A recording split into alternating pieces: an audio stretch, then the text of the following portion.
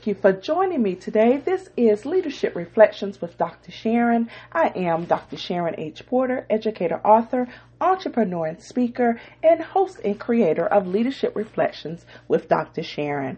Today's Leadership Reflection comes by way of an article that I read on CNBC.com. It is entitled, "This $1 billion company was once rejected on Shark Tank. Here's how the founder proved everyone wrong." It is written by Ali Montag, and it is dated November 30th, 2017. And basically what this article is sharing is when CEO and founder Jamie Siminoff was a participant on Shark Tank in season 5 back in 2013 to pitch his idea for his company. He believed his company was going under and he really needed the investments of the sharks to keep afloat. So he pitched his idea and none of the sharks took the pitch, with the exception of Kevin O'Leary, who's also known as Mr. Wonderful. But Jamie did not feel that his offer was valid. He felt that it was unacceptable, so he did not make a deal.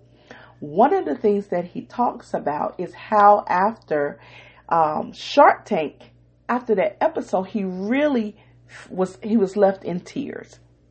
He felt he really needed the money and that without it, his company would not make it. And so after he did this, he had 8 people on staff working with him. They spent about $10,000 creating props to pitch on the show. And so not only did they need the money to keep afloat, but they spent $10,000 just to prepare for the pitch in hopes of getting an investment. And once they did not get the investment, he was crushed.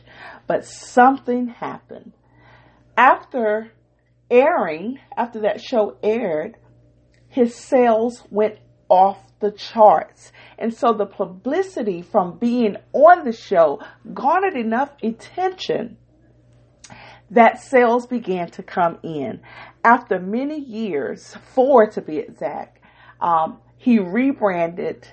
The company was called Doorbot at the time in 2013. He rebranded it into what is now Ring. And I'm sure many of you have seen the commercials or have seen the actual product of this Wi-Fi enabled doorbell that allows you to see who's at your door and also allows you to talk with individuals at your door.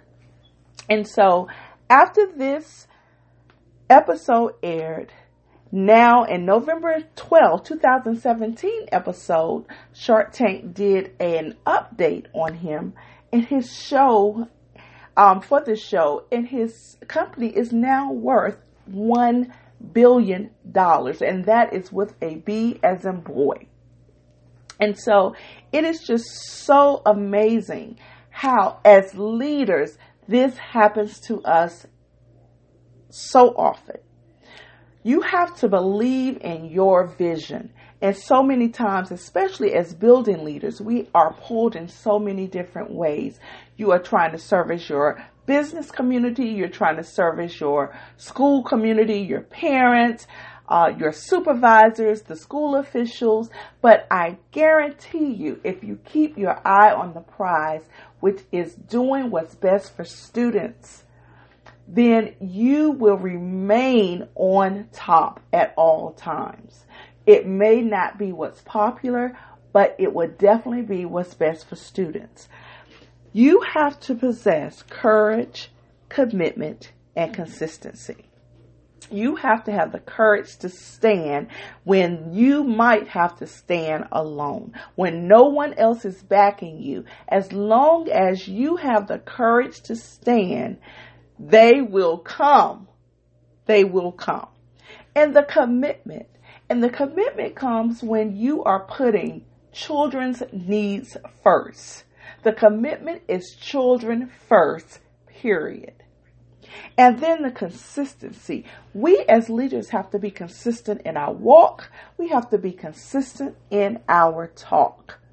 And I tell you, when I look back at this article, how Jamie Siminoff, who was the CEO and founder of Now Ring, really had to withstand so much. And he also in this article talks about how every rejection was hard. And that's one thing. We can't portray that it doesn't affect us when it does, but we cannot let it get us down. We have to be resilient. We have to get up and refocus so that we can get everyone exactly where they need to be. And so I just wanted to reflect on this article because it is so impactful. It was so powerful, and it just moved me tremendously. A lot of characteristics that we can learn as leaders from Jamie Siminoff's actions. This is Dr. Sharon, educator, author, entrepreneur, and speaker, and host and creator of Leadership Reflections with Dr. Sharon.